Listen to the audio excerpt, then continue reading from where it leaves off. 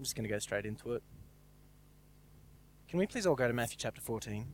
I'll tell you what I'm talking about in a second. I just want to go to this story for a moment. I want to talk about the story where, Peter was walking on water with Jesus. Most of us have heard this story, so Matthew 14. Where are we?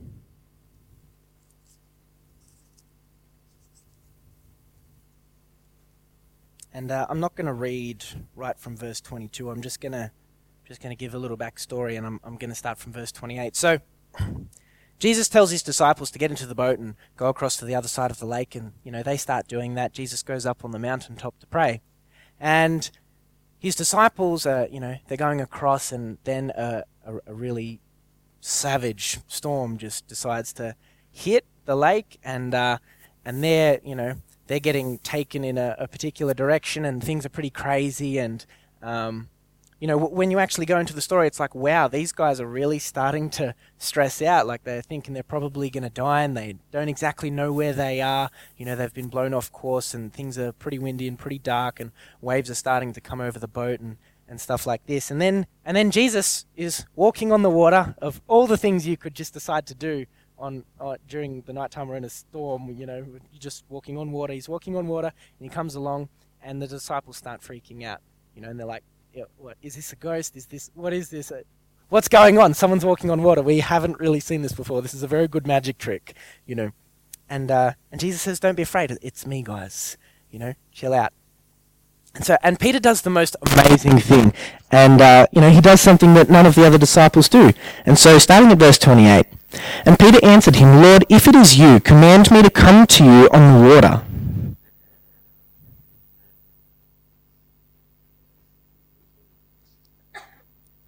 Sorry, I just think that's really amazing.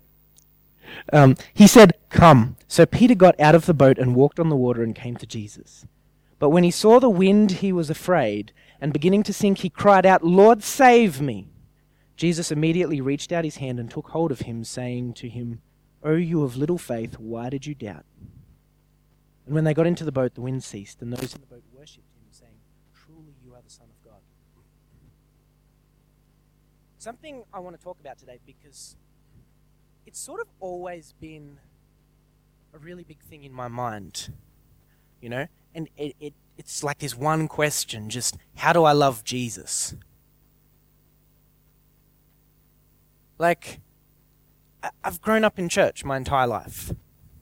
I've, not just in this church, I've spent time in other churches too. I've sat under amazing guest speakers. I've served in ministries. I've experienced amazing worship. I've had profound conversations and experiences with God, where the Holy Spirit just hits you and Jesus does something in you and you're like, whoa! And then, and we kind of got this thing whenever Jesus hits us with one of those revelations where we're writing something down, we've just got to get up out of their chair and go, this is really good stuff, and then you can't get back to it for another couple of minutes because you're just pacing around the table in circles. And, all of this stuff has happened. And yet, it still comes up in my mind, how do I love Jesus? My entire life, I've kind of asked this question. And sometimes I think I understand it, sometimes I don't, sometimes I think I'm doing it, and then I'll say, do I really? And then you question yourself. Like, does anyone sort of relate to what I'm saying?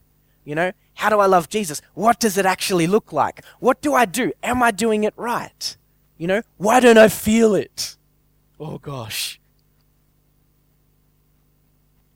And something about me, if you haven't noticed, I get distracted easily.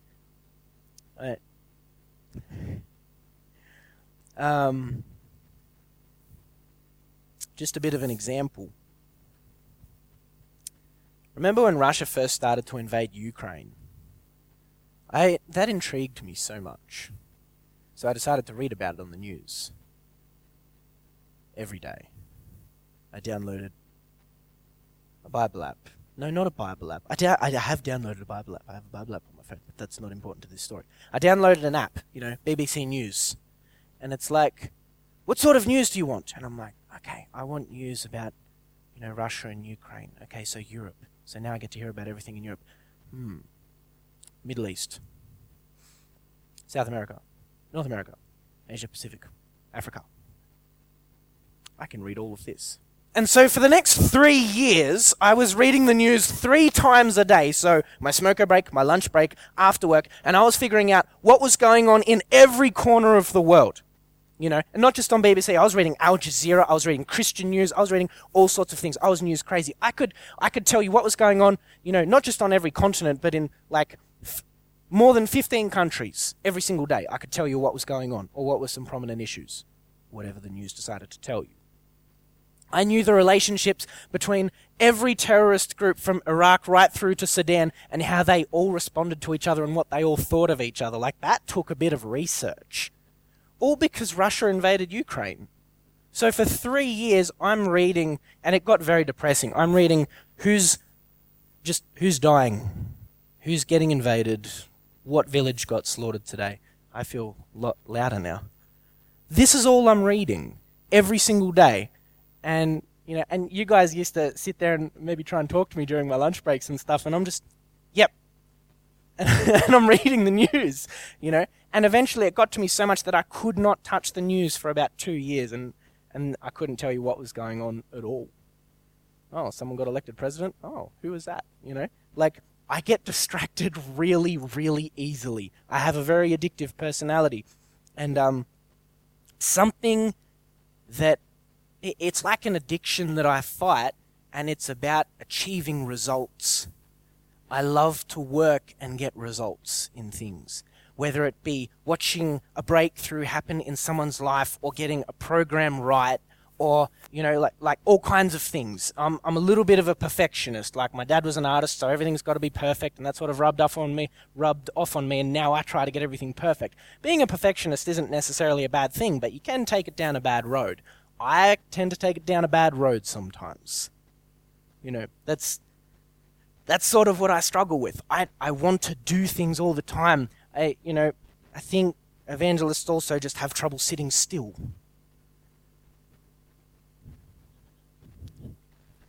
They've always got to be doing something, and it's like, no, come on, why are we sitting down right now? You know, someone needs to hear the gospel. Would you like to hear the gospel? No, okay, I will tell it to you, you know. And it's like, I've always got to be on the move. But it's a huge problem. You know, if it's not centered in Christ, and I begin to get very worn out, and I'm like, how do I stop this? Oh, everyone tells me I should rest. Oh, that's some good advice. I'll rest when I get everything done. But nothing ever gets really accomplished. You just keep going and keep going and keep going because more things keep popping up, and it never really ends.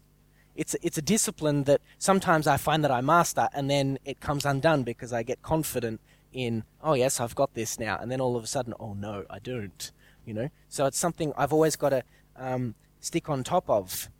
And so quite often in my life, I've felt very overwhelmed, and it was a lesson that I learned in particular at the start of the year.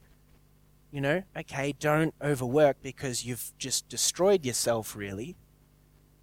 And I'm like, okay, I need to learn to rest. And then I'm resting, and then it slowly starts to creep in again. And it's like, I'm going back and forth a lot. How do I just solve this once and for all? You know?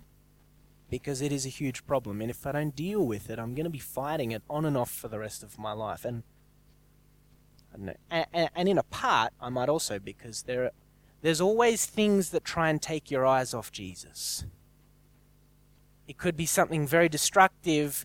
If it looks like it presents a greater love than Jesus' love has to offer, and if you're convinced of that, then you're going to take your eyes off Jesus, and very quickly you're going to find yourself worn out. And sometimes work looks very attractive to me. And before I realize it, I've taken my eyes off Jesus for a few weeks, and then all of a sudden I'm worn out, and I think, what the hell's just happened? Like, do you hear what I'm saying? Everyone's felt this. Okay, so let's go to verse 28. And Peter answered him, Lord, if it is you, command me to come to you on the water. And I always thought that was the dumbest thing to say. Because if I was walking on the water and I wasn't Jesus, I was a ghost. Like what the disciples thought was on the water. And Peter's there going, Lord, if it is you, command me, and I'll come onto the water. If I was that ghost, you know what I would have done? Yeah, buddy. It's me, Jesus, the one and only. Come, step out of the boat. Like, that's something I would have done, because I can be a real cat. And I think, why would you say something like that, Peter? That just seems so dense to me. I'm going over this, and I'm going over this, and I'm going over this, and I realized something so amazingly profound in what was actually going on. There was no way Peter could have been fooled the moment Jesus spoke. There was no way that some counterfeit ghost or spirit could have said, it's me, step out of the boat, and actually convinced Peter to do it. It only could have been Jesus, bless you. And I think it simply comes down to this. Peter knew Jesus' style. One of Jesus' biggest teachings was, if you love me, you'll obey my commands. That was central to much of his ministry. If you love me, you will obey my commands. Because if you love someone, you will want to do things for them. And so Peter, he knows what Jesus is like. And so you listen to his words. If it is you, command me. Like, there really was nothing else that Peter could have said. He said, if it is you, command me. Because he knows that Jesus is going to give him a command, and it's going to sound like Jesus giving the command. And it's going to come from a heart of love. And so Jesus says, come. Like, he commanded him to step out of the boat and walk towards him. And Peter loved him.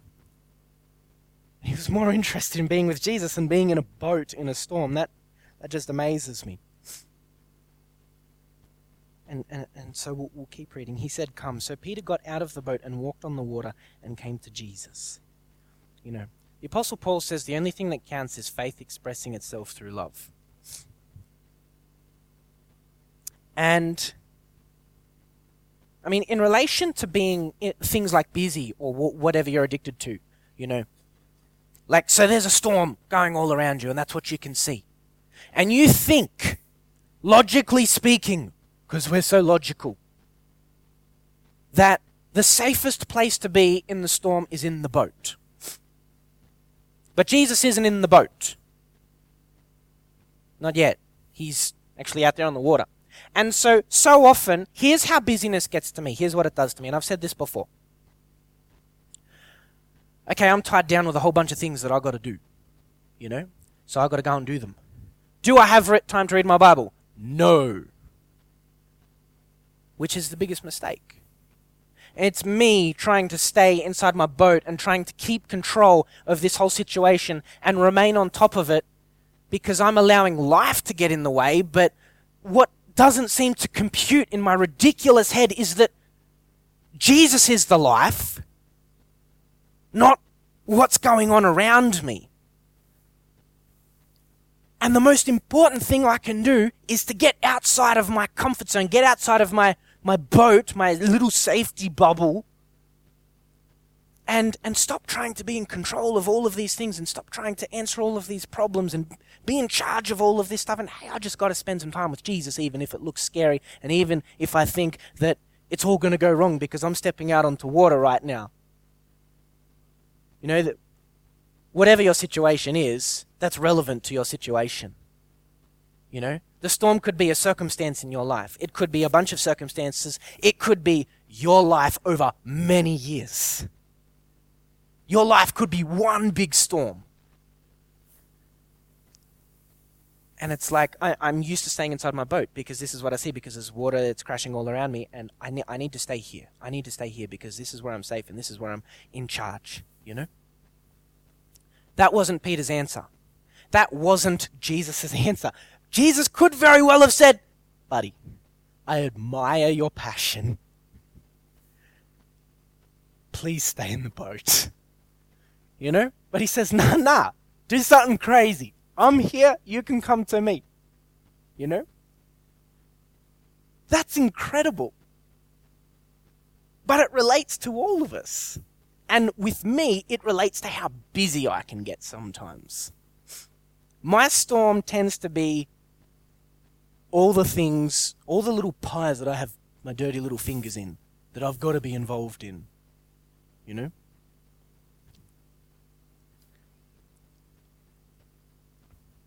We tell ourselves that our control is better than submission to Jesus. And so often, I mean, Peter got out of the boat, and we got to give him credit for that. We often say, oh, well, he began to sink. We got to give him credit for stepping outside the boat. I mean, that was huge. We've seen people, or we have done it ourselves. We've started off really well, and we've done it with the right intentions. We've done it because we love Jesus. And then sooner or later, we start to sink, and we feel like we're drowning, and we don't really know why, So, I mean, why do we do that? Because it often happens before we realize. It's sort of like we can feel it coming, but we tend to ignore that feeling. We just ignore it and we say, no, I'm powering on for the Lord. I'm doing it in the strength of the Almighty. Hallelujah. And then all of a sudden, you sit down and you have a snap. You'll either do it at someone, or you'll just cut sick, and you'll, break a box, and you'll say, what is going on?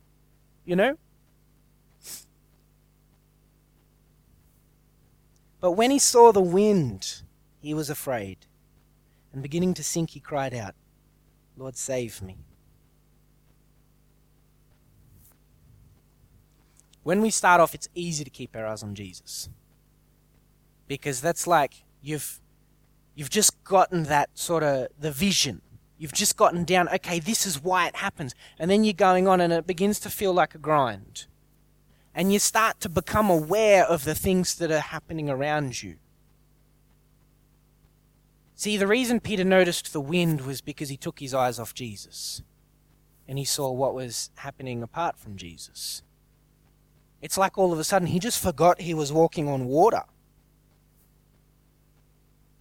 And he saw what was happening all around here when it actually had no bearing on him. And so if we're feeling like super tired, and worn out because of the things that God has probably called us to do, it's probably because we've taken our eyes off Jesus and we're looking at our circumstances, And it's all of a sudden wearing us out because now we're doing it in our own strength.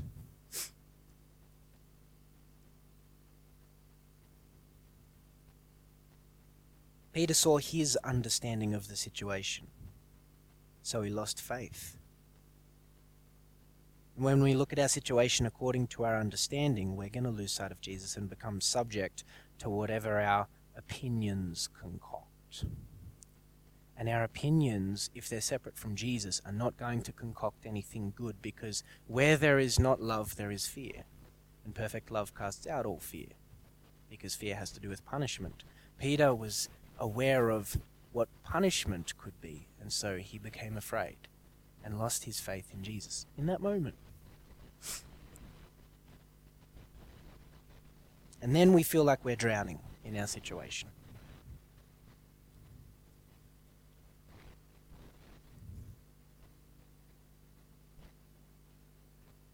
Jesus immediately reached out his hand and took hold of him, saying to him, "O you of little faith, why did you doubt?" Out of all the people on the boat, Jesus calls Peter the one of little faith.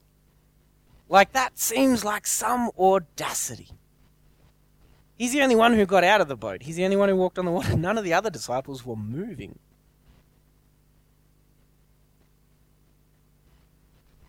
I mean, the good news is, when we're in that situation, we turn our eyes to Jesus, we say, okay, I realize now, I acknowledge I've lost the plot.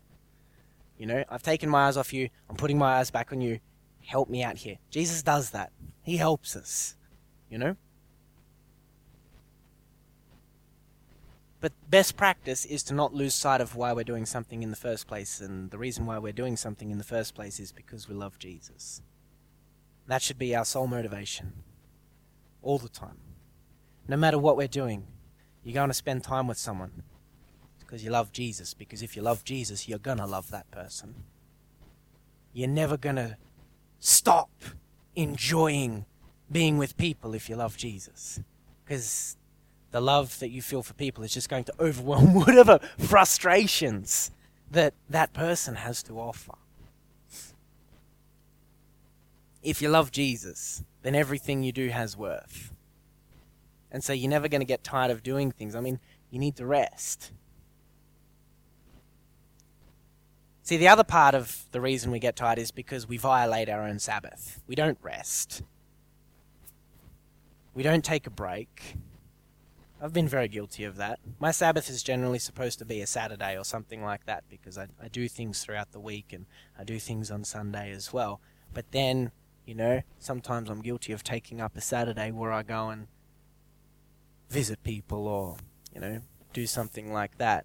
And then I wonder why I'm tired after a while. It's like, have I lost sight of Jesus? Well, I'm just going overboard.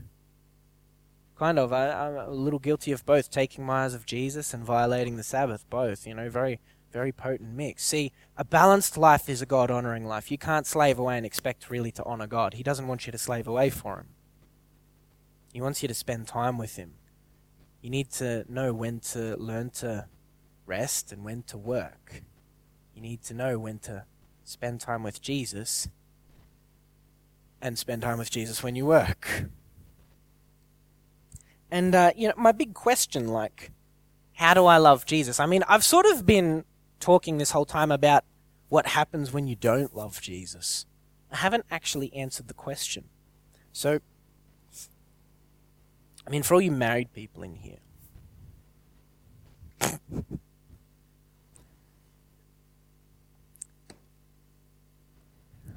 gosh, the situations I put myself into. We're not married. This doesn't apply. Sometimes you have not felt the romance. The romance stays for a while and then it goes. That honeymoon period goes. And sometimes it's like, gosh, you tick me off. Sometimes the romance goes, stop looking at me like that.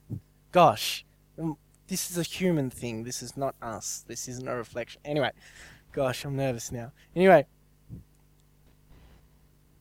When the romance is gone, all that's left is character and commitment. And sometimes, if it even gets bad enough, all it takes is iron will, and that's all you've got. No, I am going to love this person even though I don't feel like it. You make a commitment. But for some reason, we separate Jesus into a different box because, He's God and we're just people. And so we think that in a way we have to be different around Him. And in a funny sort of way, we are right. But we shouldn't lose our commitment to Jesus. He says, take up your cross daily and follow me.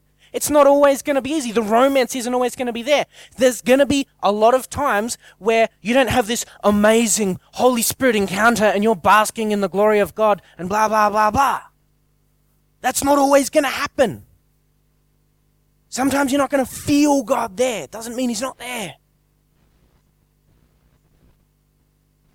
And so it's like when those feelings come where, okay, I'm not feeling this anymore, it's like we lose our commitment. We can't do that. We've got to make the conscious iron will decision sometimes to just, no, I'm going to keep following you, Jesus. No, I don't care if all of this stuff is getting to me right now. I'm going to go away and I'm going to spend some time with you. I know that's pressing. But I need to spend some time with Jesus. Now, it's good to spend time with Jesus when you're doing things. But you can't just live on that. You've also got to spend some time with Jesus when you're not doing things. Or put some time aside to go and do that. Come on, prioritize. We don't retreat and give up, or we can't. And in a marriage, we know we can't do that. But we tend to do it to God because we act as if God is different. As if we are not the bride of Christ. Another thing to do, just something really practical, I find, is to just read. Reading the Word in general is brilliant. It is the Word of God. It reveals Jesus on every page. But also, just reading the Gospels, the four Gospels, Matthew, Mark, Luke, and John, and putting yourself in the story. I'm sure everyone in here knows the story of Jesus, and, He died for me, and He rose again for me. But the thing is, if I'm not feeling like I love God, or if I'm feeling a little bit cold-hearted or something like that, or if I'm worn out, then I probably need a refresher. You know? You can know about someone a lot, but spending time with someone helps. And so just sometimes I like to just go back to the Gospels, and I just like to just read, and the people that interact with Jesus, I like to put myself in their shoes and think, when Jesus was saying these things, what was he trying to convey? And if I was that person, how would I feel? And the amount of people that Jesus accepted when no one else did, I mean, that changed them. You try and put yourself in their shoes and you go, wow. And then, you know, and sometimes I like to put myself in Jesus' shoes.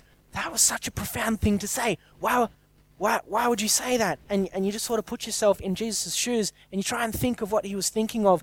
And I mean, when you make a habit of doing that, it just kind of, it doesn't matter how much you know about the Bible. When you connect with his heart, you don't get tired. It does things to you. You can hear about the story of Jesus as many times as you want. Come on, I grew up in Sunday school, and I've still asked today, how do I love Jesus? Connect with his heart, understand it. It's, I would say, damn near impossible to not be in love with Jesus when you see his heart. A person that full of love, you just cannot resist it. And another thing, and for some years I just didn't enjoy this because I felt like if I didn't get some information from you, then our conversation was a waste of time because, gosh, I was only interested in knowledge. But just having fellowship with people and hearing their story with other Christians, it's just such a wonderful thing, because when you hear someone's story and what Jesus has done in their life, it helps you to understand that it's possible for that to happen in your life. It helps you see that person more clearly, which also helps you to grow in your love for that person, which encourages fellowship. Yeah, and all that is really good, and God has called us to do that, but I'm just not talking about that tonight. But what it does to you is it inspires you, and it changes you. And you know what? On the other hand, it also reinvigorates the other person, because they're sharing something from their life that happened. It could have happened, you know, recently or a year ago. It could have happened 10, 50 years ago.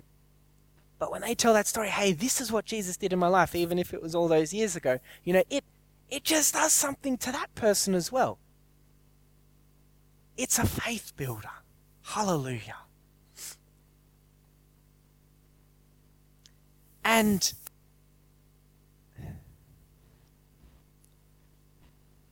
when I was little, I didn't like to move in worship, right? I'd stand there like a muppet. And I remember I was standing next to my dad one day, and Dad went like this, and he was like really in the zone. And I was just so nervous about worship that I just copied exactly what he did. And I went like this, and then I'm like, the hell are you doing? And I walked out. I remember that. We were at Driver. And yeah, I wouldn't do anything in worship because I didn't feel anything for God. I knew about God. I'd heard the stories, you know. I even read my Bible as a kid. But I didn't really have that sort of emotion. I didn't have that heart that connected with God.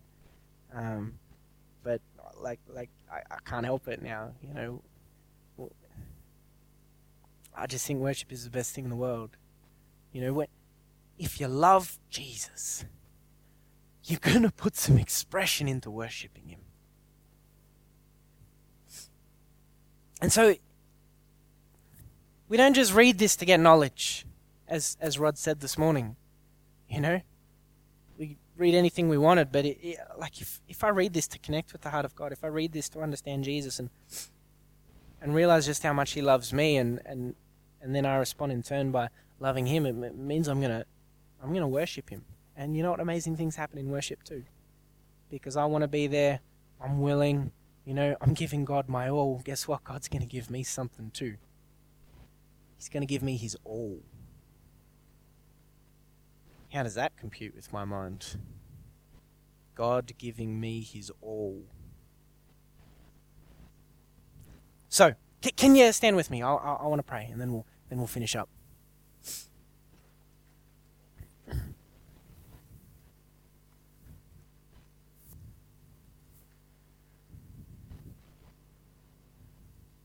Lord, we are so thankful that you love us, that you came to this earth and you proved in your character, you proved in the decisions you made, Father, everything you did. You loved people everywhere you went. You changed people everywhere you went, not because you told them to conform to a set of rules, but because you accepted them and loved them first, and then they wanted to change. Because your kindness leads us to repentance. Your love is what makes us want to obey you, because your love transforms us, and then we just can't help but love you back. You are so amazing. And Lord, every person here that feels like life has gotten on top of them, Jesus, when you are the way, the truth, and the life, I pray for a refreshing right now, but not just some God experience and then we go away and do the same things, Father, but that we would say, hey, I've got to change some things. I've got to make this a discipline. I've got to make this a lifestyle so that I'm worshiping God every single day. That whether I'm doing things or I'm resting or, whatever I'm struggling with, I'm looking to Jesus in all things, and that I recognize that the love of Jesus is greater than any love that the world has to offer. And that my eyes will never, ever turn from you. We love you, Lord. We love you so much. Father, we want to obey you, but we don't want to turn our obedience into a works-based mentality.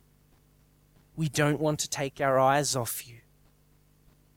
We want to move, Father, from strength to strength and glory to glory, not for our own fame, but for yours. We want to shine the light into the darkness. We want to preach the gospel.